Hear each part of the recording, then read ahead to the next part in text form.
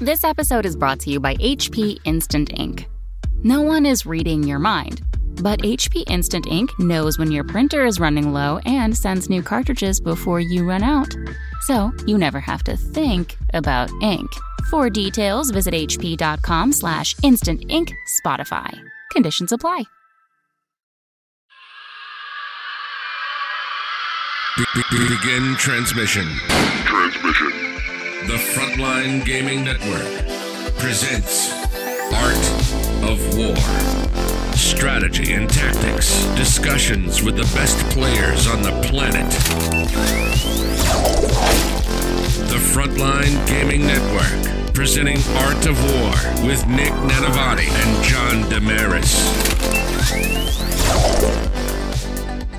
Hello and welcome to a special LVO edition of the Art of War podcast. I'm your host, John, and as always, we're joined by a very special guest this week, none other than the one and only Richard Siegler, who has won, I don't know, about everything this year, but I'll just list off a few for fun. He won Warzone Atlanta, the Pro Tabletop thing, which was, I think, the Atlanta Open, Nova Open, LVO, and the ITC Championship. So, other than a pretty good year all in all, I would say. As always, I'm joined with my co-host, Nick Nanavati, who doesn't really need an introduction. He actually has had many years like the one I just listed off for Richard Siegler, multiple Adepticon winner, multiple-time Adepticon winner, multiple-time winner of LVO. The guy's really done it all. So anyway, Nick, why don't you go ahead and introduce us to Richard and talk to us about what we're going to talk about this week. Yeah, so I'm actually sitting here with my new roommate, Mishard. And as you said, he's kind of won basically everything this year out of nowhere, too, since he more or less just started playing competitively this very year. So I'll let him take it away. He and the Brohammer team made a really awesome Iron Hands list. So we're here to talk about that and I guess his season in general. All right, sure thing. So I'll start with the list. The list I ran at LVO was 3 Chaplain Dreads. It had a Primaris Lieutenant, Primaris Apothecary. It had the Iron Father Theros. And then it had 40 Intercessors, 25 of which were Indominus Crusaders, the specialist detachment from Vigilus. And we'll talk about that a little later. 2 of those squads were 10-mans. The rest were 5-mans. And I had 3 Power Fists in there and 1 Thunderhammer. Alongside that, I had 3 squads of Eliminators, so 9 Eliminators total. And then I also had a Leviathan Dreadnought, who was kind of the core of the army. Yes, that's a really interesting list. Kind of similar to most Iron Hands lists. You have their Unkillable Character Dread, your Triple Chaplain Dread, which we're seeing a lot of top players play very recently, pretty much since the chapter approved points drops. Obviously, you have the Apothecary Pharaoh's combo, Real Iron Hands, which is very modern now that the Psychic Awakening allowed for that Apothecary Warlord trait for 5 of Penal Pain Aura, along with that 5 of Invul. Some interesting choices, too. No Thunderfires, most noticeably. What's that about? So when we were originally designing the list, myself, John Lennon, and Ruben Fernandez, all teammates on Brohammer, the original core of the list was essentially Nick's old list. And slowly over time, we started removing elements of it because we were doing 2 things. One, we were trying to create a list that played ITC missions the best. And 2, trying to predict what the meta was going to be for LVO. Because for a very long time, we were playing in that older meta, that pre-Imperial Fist, pre-Salamanders, pre-Faith and Fury meta. So what exactly was that meta going to be? So one of the first things that I did was I said, no Grav Pod. First of all, it's just a tremendous risk against the Possess Bomb and Seer Council. If that thing gets tagged, you are in a game-losing situation. And the other thing is, when we tested it into the mirror matchup, Iron Hands versus Iron Hands, the Grav Pod was only killing like 4 or 5, maybe 6 Intercessors, which just isn't value because then it gives up 2 easy kills almost immediately, possibly 3 if you bring scouts with them. In addition, we then went to, what about a Thunderfire? Nick had been running 2 Thunderfires, sometimes 1. We were testing with 1. And really, 1 Thunderfire doesn't really do enough. And it's also a limitation because of the nature of our list, which is very much a midfield board presence army. 1 Thunderfire either has to walk with the army very slowly, or it's way in the back of your deployment zone and risk of being wrapped or just killed easily by reserve armies, things like suppressors coming in. So we just felt it didn't do enough. And the matchup where you really want to tremor shells, either against Kraken Genestealers or the Possess Bomb. For the Possess Bomb, we brought the 9 Eliminators specifically, and we'll talk about that a little later. And then for Kraken Stealers, let them hit some intercessors, and then you kill all of them with ease. So we just weren't worried about it too much. Yeah, it's really interesting. You decided not to bring the one Thunderfire. Common wisdom, I guess, with Space Marines is that you bring one, just have at least one, so that you have the option of tremor shelling, especially since you have an army that parks in Devastator Doctrine. You know, it's actually quite good at killing stuff too.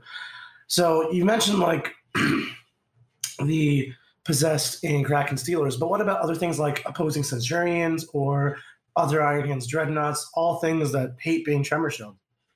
So you've said it before, this list is Tau in disguise, essentially. And it plays exactly like Tau, where if they have these big, hard-hitting melee threats, my list wants them to commit those threats close to my army as soon as possible. And you'll see that's why I played so conservatively in the final games, if you watched on stream, is because I want them sending those threats to me as soon as possible, and so that I can take full advantage in board control later in the game. So it's really interesting. I mean, I said it, it's true, and you said it yourself. Your army is Tau in disguise. And a lot of players, when you say that, would assume that you don't want the enemy to come close to you. Tau hate close combat. That's all stereotypical 40k knowledge. Since you're not taking tremor shells, you're basically inviting the enemy to come towards you, but you're playing Tau. How does that work? Okay, yeah. So in my Tau list, what happens is I either screen with drones, or I put it in such a way if they can't ignore Overwatch that they're going to take the full brunt of my army, which is very scary for most people. In this list, the Overwatch isn't that hard-hitting outside of the Leviathan, because I can spend 2 CP and Overwatch on 4s, which you really don't want to take that kind of damage. However, I can use the intercessors in the same manner. I can put them in the same sort of T formation, screening my army. And on top of that, I have ridiculous amounts of melee power within this list. 3 Chaplain Dreads, the Thunderhammer, 3 Power Fists, the Lieutenant who can take the Burning Blade if needed. All of that does a tremendous amount of damage in melee. And so I'm not too worried about being wrapped by these kinds of things. And if they're just sitting in front of my army and trade with intercessors, I'm going to be able to pick them up no problem in my turn. Interesting. That makes a lot of sense. So you are really just an army that kind of bowling balls its way into the middle of the table, stands on more objectives, and says, I dare you to come do something about it. Is that right? Yep. A lot of people were worried initially when they saw the list that I didn't have enough indirect fire, which had become, kind of the name of the game. Yeah. Instead, Lennon, Ruben, myself, Rich Martin, we weren't worried about people hiding in their L when we saw the new terrain formats. If they want to hide in their ruin in their deployment zone, beautiful. Go ahead. Our list is designed to take the board control secondaries and not have to worry about kills if we don't want to. So because the army plays the ITC mission set so well, I can take things like Recon, King of the Hill, you could take Engineers, and because the list also denies secondaries so much, we just felt that if our opponent is hiding in the L in their deployment zone, we're just winning the game, period. And so they are going to eventually be forced to engage us on our terms in the midfield. Yeah, that makes a lot of sense. So weren't you afraid of like an indirect heavy army being able to keep pace with you? Let's say Imperial Fist. So you walk in the middle of the board, you hold more. That's fine. You can't really kill anything because you don't have line of sight to anything and they're forever inches away. Then they hold their one objective that's in their deployment zone, and then they get kill more for a 3-2 primary interaction, I guess, because they have so much artillery. So, of course, Manny Chima's list is kind of the epitome of this. However, in that game, it kind of played out exactly how we figured. That sure, Manny's list kills about 20 intercessors a turn, which is a crazy amount of damage. So by the end of turn 3, you're going to have no intercessors, no eliminators, basically the Leviathan and a bunch of characters. However, if you aren't very carefully thinking about how you need to preserve kills for future turns, which Manny didn't end up doing, you were going to fall way behind on the primary. And that's exactly what happened in the game between John Lennon and Manny Chima. So playing it as if Manny had saved some of those, he would have been saving our combat elements, and we would have been sending them in, popping White Scars with Indominus Crusader guys, and just tagging any parts of his castle we could. Right. Let's talk about that for a second. I think the Indominus Crusader is a pretty deep cut in your list that gives you some pretty interesting tactics. And I don't think a lot of people really understood what was going on with that. So could you break that down for us as the listeners and sort of describe how all that works and then how you used it? Sure, absolutely. So the Indominus Crusaders specialist attachment comes from the Vigilus book. It's one of the few things that hasn't been changed or FAQ'd away with the addition of Space Marines 2.0. What it does is you take a warlord trait, which has to be on a Primaris captain, lieutenant, or ancient, and it affects other models, specifically intercessors and inceptors.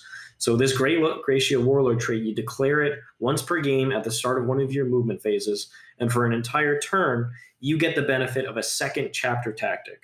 So that could be White Scars to advance and charge, that could be Salamanders to ignore -1 AP and to get a free reroll to hit and wound. It could be Raven Guard to count your army as, the Indominus Crusader models as in cover. And if you're in terrain, you'd be at -1 to hit. So it's really it's a toolbox ability. And although I didn't feel it was completely necessary, it's something that could end up winning you games in the late game, specifically being able to pop White Scars in matchups where you need to move across the board quickly and hit things in melee. And you saw a great example of that if you ended up watching the semifinal game against Sean Naden. I waited until turn 6 to pop White Scars, and that allowed the big 10-man intercessor squad on the left-hand side to hit 2 of his bikes and his rangers, which was extremely effective. And so obviously this is something I consider with my Iron Hands also. It's a relatively slow army because ultimately it's just infantry that moves and advances if it wants. So giving it that burst of speed I found really useful to get to a further objective or just engage your opponent out of nowhere when you needed to. Especially with the Chaplain Dreads you have the option to get a +2 inch charge mechanical thing, litany, for your army, so that could be a real big burst of speed out of nowhere. Did you ever use any of the other Indominus Crusade things? I ended up popping Salamanders against Brad Chester turn 2 to prevent him from dropping the Grav Sense in. I still thought he might play aggressive at that point because I had positioned my army in such a way where he could hit either of the flanks. And I made the flank that didn't have an objective more tempting. But I think I should have just saved it for White Scars at the bottom of my third turn, pop that and had the 10-mans go into the remaining 3 Centurions to finish them off, and then give me board control for the next 3 turns.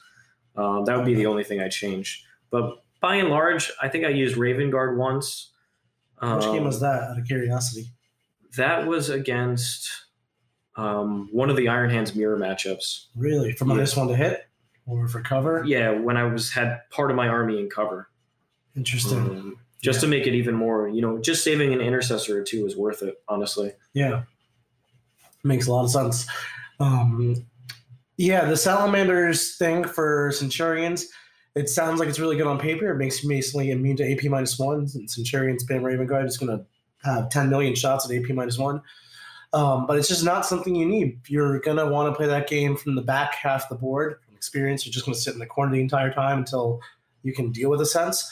And then you need to be able to get onto those objectives in the later turns. So it's good that you were still able to against Chester. I actually thought you were going to fall short by 1 turn. So being able to still come back even without White Scars is really cool. Yeah.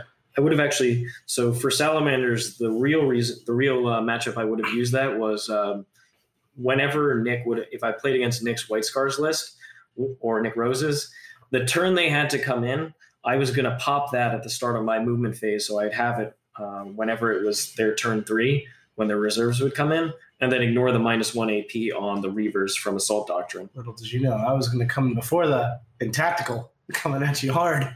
Yeah, well, then it didn't matter. So, no, it's really cool. I think the Indominus Crusaders is a pretty cool tech you put into your list. Yeah. Did you ever wish you had anything of a more variety of units, maybe suppressors to give you a little bit more mobility, or even infiltrators? Not that you really want to keep people away from you, but sometimes it's nice for Centurions, I guess. Anything different list-wise you considered? The original version, before we saw the final mission format or the deployment format, we had 2 suppressor units and a Thunderfire. And I tested this list at a GT a couple weeks before LVO. And I really wasn't impressed by the suppressors. It's very nice. They come in for reserve. They can get angles on things like opponents' Thunderfire cannons or characters by the end of, bottom of turn 3. But they just actually don't do enough damage without Master Artisans. I have noticed that. So from switching to successors to regular Iron Hands, their reliability has gone down a lot. Basically, them and the Thunderfire cannon, I felt like I could have played all the games without them. And so I said, what's the matchup that's kind of scary that I don't really have a lot of specific tools for? And that matchup was Chaos. And so that's why we started thinking about Eliminators. Interesting. So I look at your list, and I feel like it could actually benefit a lot from a unit of Centurions, just being a really brutal countercharge. I see you've splashed all these random Power Fists and Thunderhammers, which is kind of similar in effect, but having something like a unit of 5 Assault Centurions doesn't give up Gangbusters, waste max points on it. And behind Intercessor screens, that will solve Possessed right there. They can't slam into you and then get countercharged by Sense. Was that something you looked at all?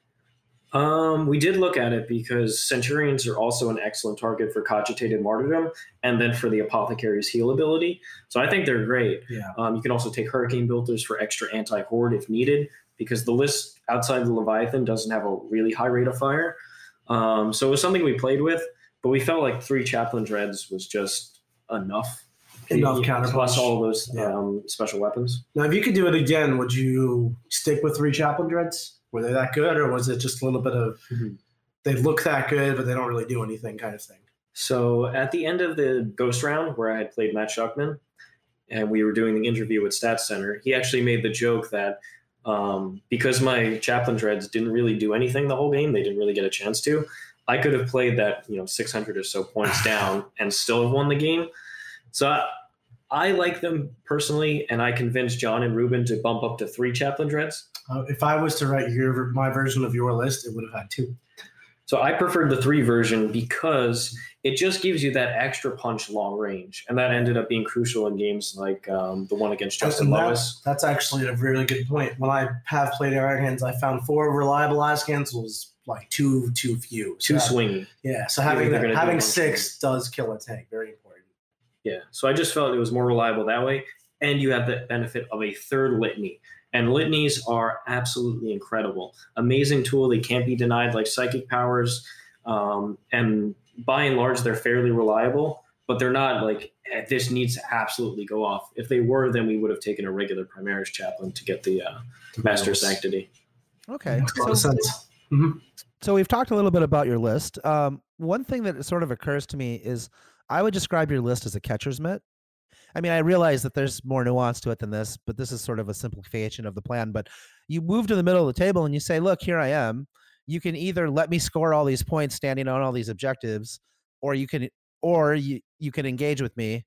So like you're coming to me one way or the other, right? So you literally have built a list that's like, come at me, bro. And then it just counterpunches anybody that comes into you. So if people come, I actually think it's a mistake to come into you piecemeal. I think if you're going to go in on that list, you have to go in with everything or nothing. Does that seem about right? That is 100% correct. And that is precisely why, if you watch the game against Sean Naden, I wasn't playing ultra conservatively just because I didn't realize what I was doing. I was playing it that way because my Eliminators were slowly picking off tools, and the Intercessors with the spending 3 CP to snipe characters, like picking off the Farseer. Naden's list is extremely scary if he hits you with everything at once, okay, and just traps you there for a couple turns. Instead, I took away, while picking off little things, taking 2 Shining Spears away here, taking 2 there, killing a couple characters. I took away his ability to hit me all at once with everything that he had. And by that point, he just can't do enough damage to my Iron Hands list. It's just far too durable. And we saw that in that final turn. So the list, if you can't hit it with everything at once and you try and go after it piecemeal, you're just never going to do enough damage overall, because I can bring back Intercessors with the Apothecary. I can heal the Leviathan or any of the Chaplain Dreads. So it's very, very brutal if you kind of try and chip at it. It just doesn't work. It's basically impossible to chip it because the Apothecary heals, the vehicles heal, It's just so durable. So my plan for you was with the White Scars, or this would really work with any fast assault army with some moderate durability, was to basically play a null game, hide as much as humanly possible, hopefully be hitting an even number of objectives, so it's harder for you to get hold more, one of those missions. Hopefully I won the roll for second turn so I could not just get bullied on that primary. But if let's say those work out for me, I get an even number of objectives and I have second turn, my plan is literally just going to be stall out as long as I can, take all board control secondaries like engineers, recon, that kind of stuff. Hold out till turn 5, maybe even turn 6, and then just go all in at once because you only have one turn to retaliate. Because in a standard fist fight, if I go into you early, like turn 1 with this, like Sean's list, or turn 3 with my White Scars, whenever armies are able to go in, we're going to lose that attrition war the longer we play it. So I wanted to limit your ability to counteract. Is that, do you think, the right approach? I mean, it could have potentially worked. Against you, I would have taken Recon, King of the Hill, and Engineers, and just sat there, got the 4 points, and then moved away from your castle. Yeah. So if basically daring me to do something early on. Again, and then when you're prepared to do it and I have a points lead, just walk away from it, so that it would take you actually 2 turns to really hit me. Right. That makes a lot of sense. But do you think that's a general approach where you go all in at once towards the end of the game, or do you think I think it just doesn't matter? Both Sean and Chester did it, and those were the 2 closest games I played the entire tournament. Mm-hmm. So I think there is some viability there. It's just not a guaranteed win. No, it's not even. I don't think anything in the game can say I'm going to beat you. Yeah. Like it's too good at what it does for you to just have one. So it's more of this is a possible strategy that probably has a decent chance, but not. This is a lot of normal go-to strategies simply won't work. So you have to think a little bit out of the box with it. Yeah. I guess that is a little bit of a weakness of the list. Not having indirect fire allows people to pick up engineers against you, for example. So I mean that's something to consider. They can play more of it. It's 4 points. Yeah, as long as you're not giving up 12. So it's because you can get all of your secondaries irrespective of what your opponent's taking. Whatever their list is, whatever the deployment you can take 3 board control secondaries and actually get them, which is enormous because no other army can really do that. Yeah. Tau in skies. Did you ever wish you had a librarian? That was one change I would have liked to make. No, I felt he's way too expensive for what he brings. 88 honestly, points. 88 to 98. I prefer, because of the snipers in the meta. Right. I don't think the base librarian is actually that good. Right. You're paying 88 points to potentially just lose those 4 wounds. I like him specifically for Chaos and Tau because he does have access to that null zone, and against Chaos also Psychic Fortress. I don't think null zone's an actual play against Tau, honestly. It's a Hail Mary. It's a Hail Mary, but where I look at it, yeah. It's not like a turn 3, run up there, cast null zone, shoot the tower with no interval. It's like maybe if you've killed all the drones, there's down with Riptides and Commanders. You can catch a Riptide with null zone, then blow it up for free, basically. I could see that. But no. We're just shaking his head at me. No, I don't think it's that reliable. A couple people have tried it, and it just never, even if they got it off, they just didn't do the damage. And then I get their librarian along with a bunch of other stuff. Right. But in terms of the Iron Hands list, I didn't need the +1 to hit. Didn't really need the healing power because the Chaplain Dreads really aren't getting shot at, and it's just the Leviathan, and Pharos is the boss. And then the +1 save or taking Might of Heroes. It's nice, but I want to tempt them to shoot at the Leviathan. I don't want to stack every buff on this guy and be like, okay, just go ahead and shoot the rest of the stuff. I want them to actually shoot at the Leviathan. Right. It's like wanting people to shoot at the Riptide over drones. Yeah. Yeah, it's kind of. Go ahead, John.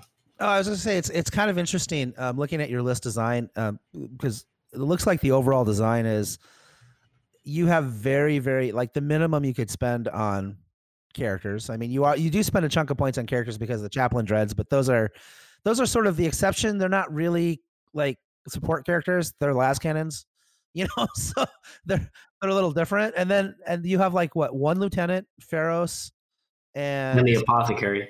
And the apothecary, who are all like super necessary, but there's no fat in the list. There's not like a random captain running around. There's not like every point in that list is very efficient, is how I would describe it, I guess. Yeah, the captain, the librarian, they were all trimmed in the list design phase where we felt, they just didn't bring enough value to the table.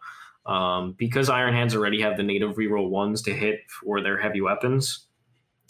And because the main armies that have so many hit modifiers are Eldar, and we have the +1 to hit Litany and the efficiency of Chaplain Dreads to deal with that matchup.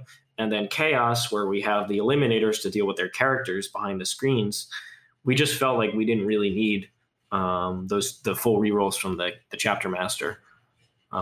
It's nice to have a Smash Captain, but it's not really necessary. And sometimes it tempts you to do plays you really shouldn't. I love my Smash Captain Iron Hands. The Student History Damage 4 Smash Captain has done so much work for me. I just can't live without one. But at the same time, a Leviathan also very much appreciates Student of History. Yeah, it'd be competing with those roles because the Master Crafting, we're also using that sometimes on the Hammer in the squad through Science of the Forge. Right. Makes a lot of sense. So, with your Leviathan, was that always in your list in the construction phase, or was that something you added in at the very last minute when you saw the terrain? That was from the very beginning. That was Ruben's idea with the core of the army, and then John and I started building onto it. Now, what was why I've always ran the Relic Contemptor, which is a little janky and ghetto, but why the Leviathan? Because usually top players view a Leviathan as something very easy to play around. Yeah, so it has limited range. It's only, if you're 32.1 away from it, it's not going to do anything. 28 if you have a Tremor Shell. If you have Tremor Shell. The thing about the Leviathan is because we were playing for midboard in each game, if you're within 24 inches, if you want to come within the middle objectives or try and pick recon or anything like that, he is just going to obliterate whatever he targets. He has a ridiculous amount of volume, and he's also got multi-damage weapons, which help. We were taking 300 killers on him to give us even more added 48-inch threat radius. And the other thing is the Leviathan is kind of, I don't know. It is seen as that. I was initially hesitant to run it because I had joked about it earlier in the season as kind of like the easy win button. Yeah. It's just a very low skill kind of tool. But in our list, the Leviathan actually doesn't even have to shoot. It's more of a threat. Okay. It's a threat to dominate midfield. If you want to come within our radius, you are going to have to deal with this guy. Yeah, and I think you guys kind of last minute fell into a huge boon with the Leviathan. I was just talking to Mark Perry the other day about the Leviathan in regards to how it handles terrain. Usually on a more normalized table with two L shapes in the middle of the table, Leviathan either picks the middle and can only shoot tunnel vision through the middle. He picks the left side, can shoot the left side, and he picks the right side, can only shoot the right side. The way that LVO did the terrain setup, it basically, those giant L's they had were doing double duty. They were not only the L's in midboard, they were also the line of sight blockers in your deployment zones. They kind of half-assed both jobs, which meant the Leviathan had more or less free reign over the entire center of the table, which is exactly what you wanted to use it for. So that, I think, really helped your army out last minute. Would you agree with that? Yeah, I absolutely agree. I think the terrain format really benefited the style that we wanted to play because we don't need to hide our army in the middle of the field. It's durable enough. Right. Whereas most armies that want to be there, things like Nurglings, they want to be hiding away in a ruin or a box. Yeah. And the top 100 table simply didn't have that option. Yeah. That was actually really hard for my older Iron Hands to deal with because I did want to hide a little bit. And there's nothing. So the Leviathan, I've thought about running a Leviathan instead of my Contemptor with a Storm Cannon and a Drill, so it can actually fight in close combat should someone try to tag it or something. Now, of course, you have Student History to get out of tags, but because your army functions like a brick, and then also it just doesn't have fly, you could just wrap it. Nothing stopping that. Besides positioning. Right. There's always that. It's nice to be able to threaten someone with actual punches. Was that something you guys considered, or you just wanted that volume? Because part of my logic is if a good player is going to play around it, I'd rather him just play around one gun, not two. Yeah. I think if say the Chaplain Dread was just sent to Legends or something and it totally disappears, I think you have to go with one of the Combat Fists. Mm-hmm. But we felt that Intercessor spam was going to be actually more prevalent than it was. It was decently there. There was a lot of Intercessors. Right. But we felt with the double Storm Cannon, we just straight up win the mirror matchup. Yeah, especially against Fist, because the Fist can't kill a Leviathan through Cogitated Martyrdom. So if they have 50-60 Intercessors, and you have a Strength 8 -3, 2 damage gun, good game. We did a little bit of a misdirection there at Charity Hammer, showing off this Imperial Fist list that was intercessor based. And we felt like a decent amount of people might switch to something like that. I used Charity Hammer to actually practice my army that I was planning on bringing. Some of us care about practicing. I don't know. That's each their own. It was a good fake out. It was a next level play in a game that's really not seen that kind of fake out type of. Nick, how did that practice at Charity Hammer treat you then? How did that work? It was great. I won the RTT. Felt really good about my Iron Hands leaving the event. Yellow white scars. Did you? After losing the Imperial Fist 3 times? Let me just forge the narrative here, okay? This isn't about me. Don't change the subject. I know you want to talk about white scars. So, back to Iron Hands. I do have a question. Was there other questions? John has a question. John's got questions. Yeah. What were some of the other things that you guys considered for the list? We talked about the Thunderfire, obviously, right?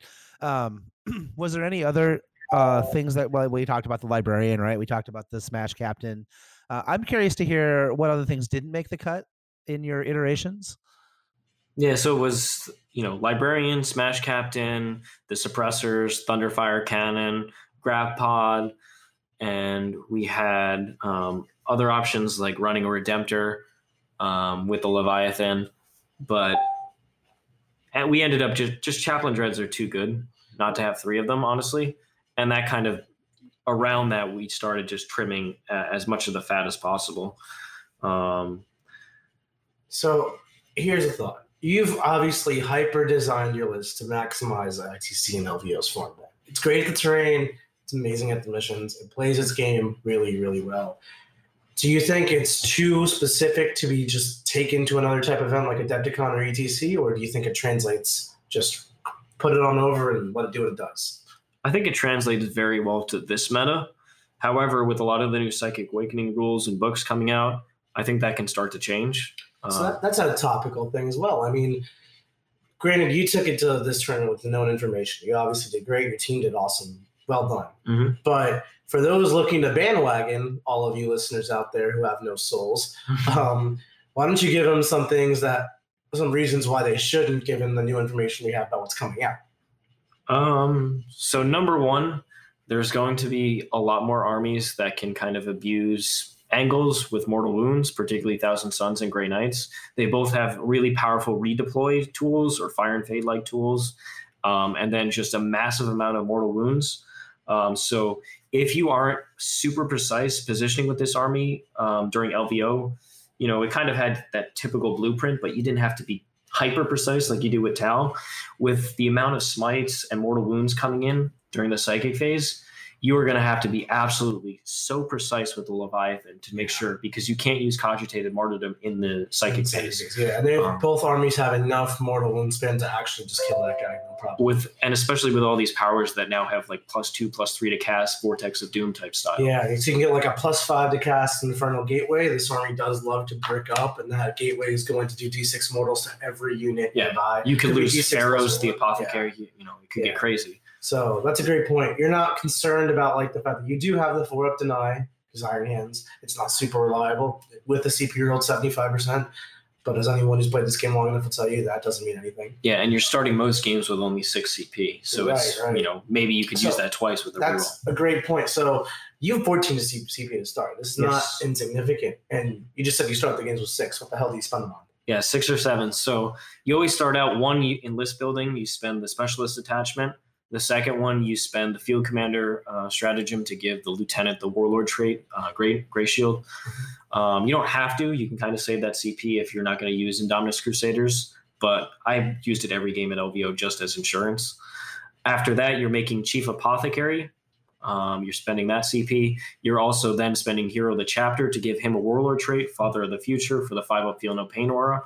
After that, you are also going to do, usually I like to buy an extra relic, the Tempered Helm usually for the Apothecary, so that I have a 5-up CP regen, just for a little extra bit of play. Then you're taking the Ironstone as your free relic. For the Leviathan, he was our actual warlord, so we spend 1 to make him a character, and then we spend another 1 to give him a second warlord trait from the Iron Hands discipline. The first trait was usually the 5-up Feel No Pain, and then you would pick between Student of History or the Exploding Sixes to hit.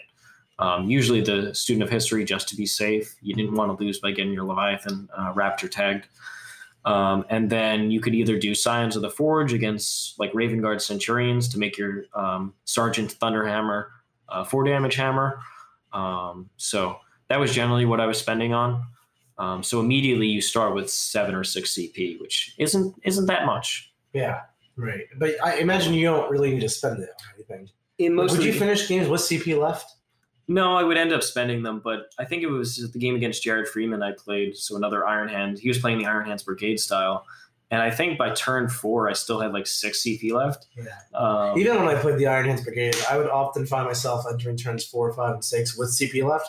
So, with games coming to an end, you might as well start using them very liberally. But I didn't need to use that many CP in that game. Yeah. Right. So I got a lot of good CP discipline practice with the Tau list. Right. So I knew I didn't really have to use any of these. I had a couple where I was like, I'm going to save half damage or Cogitated Martyrdom, and that's what I'm going to do this whole game. Or I'm going to save this, like against Sean, for 3 CP to snipe at least once. So I kind of had it pre-figured out in my mind. You knew what you were going to spend them on. Like, I'll spend half damage for at least 3 turns. I'll Cogitate Martyrdom 3 turns, or I'll CP sneak up at least once, maybe twice. And then whatever you have left over is kind of just whatever you feel like. Yeah. I don't think I used a single CP reroll the whole game, the whole tournament, like the basic generic reroll. Because I was always planned to use it for particular things. Right. That's always good. I like to budget where I can spend 1 to 2 CP rerolls if I just need to. But your list doesn't have any clutch rolls. There's no charges to make. There's no super important save to pass. There's no psychic power to go off. There's just, this is what I'm standing here. And that's how you achieve such high levels of consistency, I suppose. You play armies that don't rely on any linchpin thing, no matter how reliable it might be, +3 to cast Warp Time or whatever. It's you've already just standing there. Yeah, could fail. I can personally tell you I have failed 3-inch charges with CP rerolls, so believe me, they do fail. So one thing that's kind of interesting in thinking about your list is intercessors are so dirty cheap. Like a 5-man squad is what, like 85 points or something? It's like 17, it's 85 points. Yeah, 17 points a model or whatever.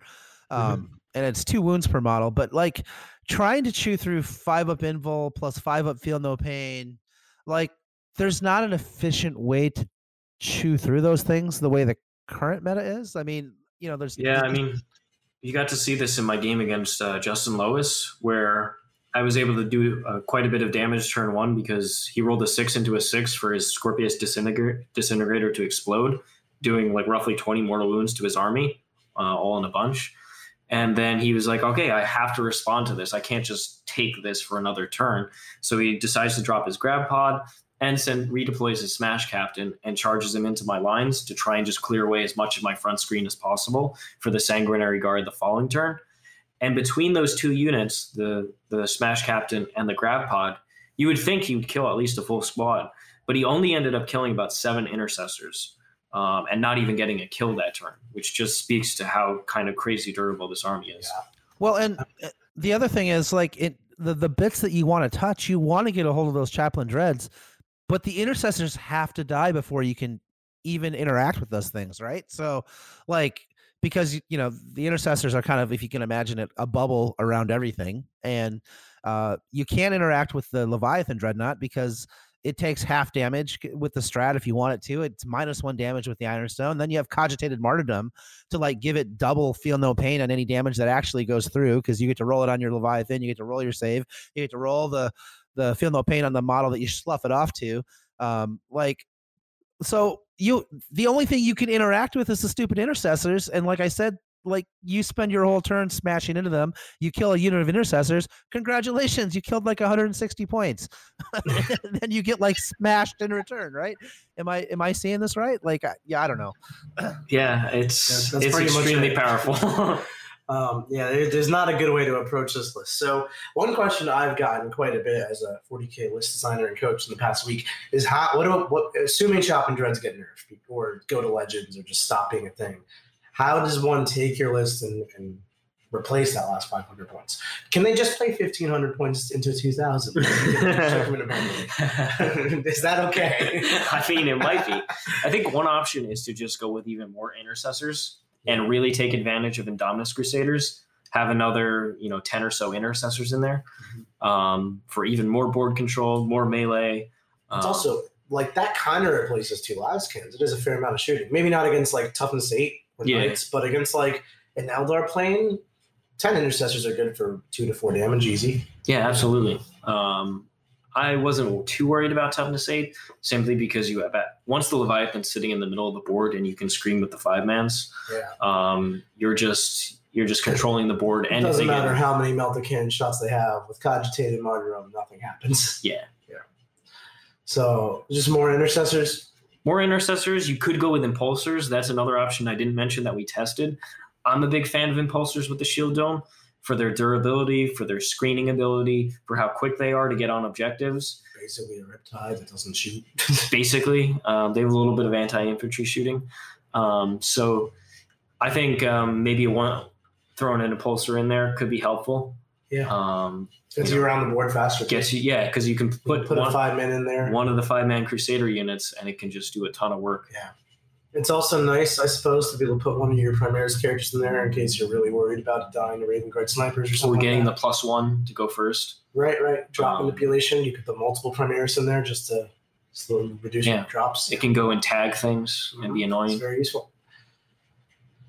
So, I mean, that basically wraps it up for me. I just want to go through all your specific matchups now. That'll be in episode 2. John, do you have any more questions? No, but I'm actually super I'm a little bit sick, I admit it, but I'm really looking forward to the discussion about the mirror, because I think that's actually going to be an interesting, I think it's pretty deep cuts to actually win the mirror. I think that discussion is actually going to have value. And I do think this list is going to have a lot of legs, because a lot of people are going to be like, well, it's just some intercessors and I got to find a Leviathan. I can do that. It's not a lot to it. Right.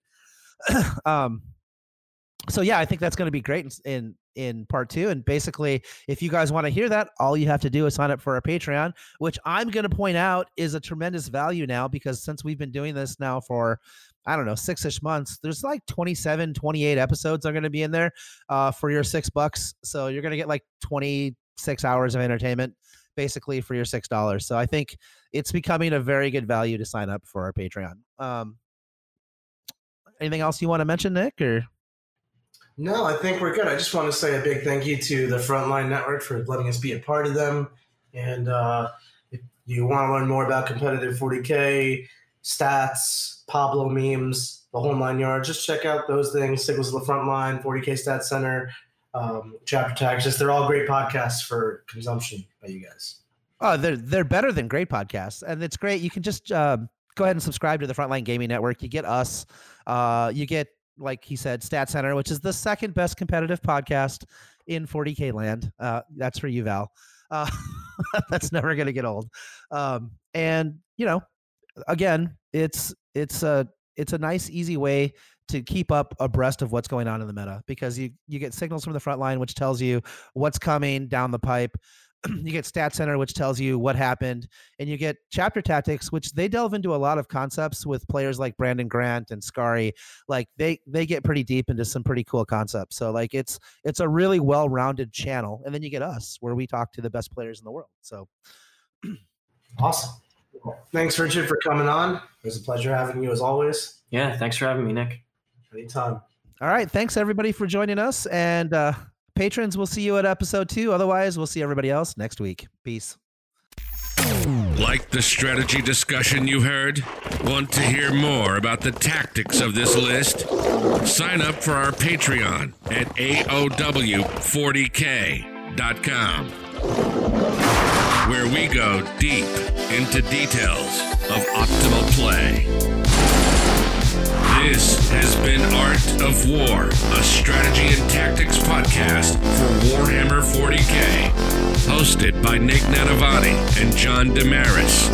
Produced by Seamus Ronan. Find us at AOW AOW40k.com. And of course, connect on Facebook. Just look for AOW40k. AOW40k. AOW40k. Till next time.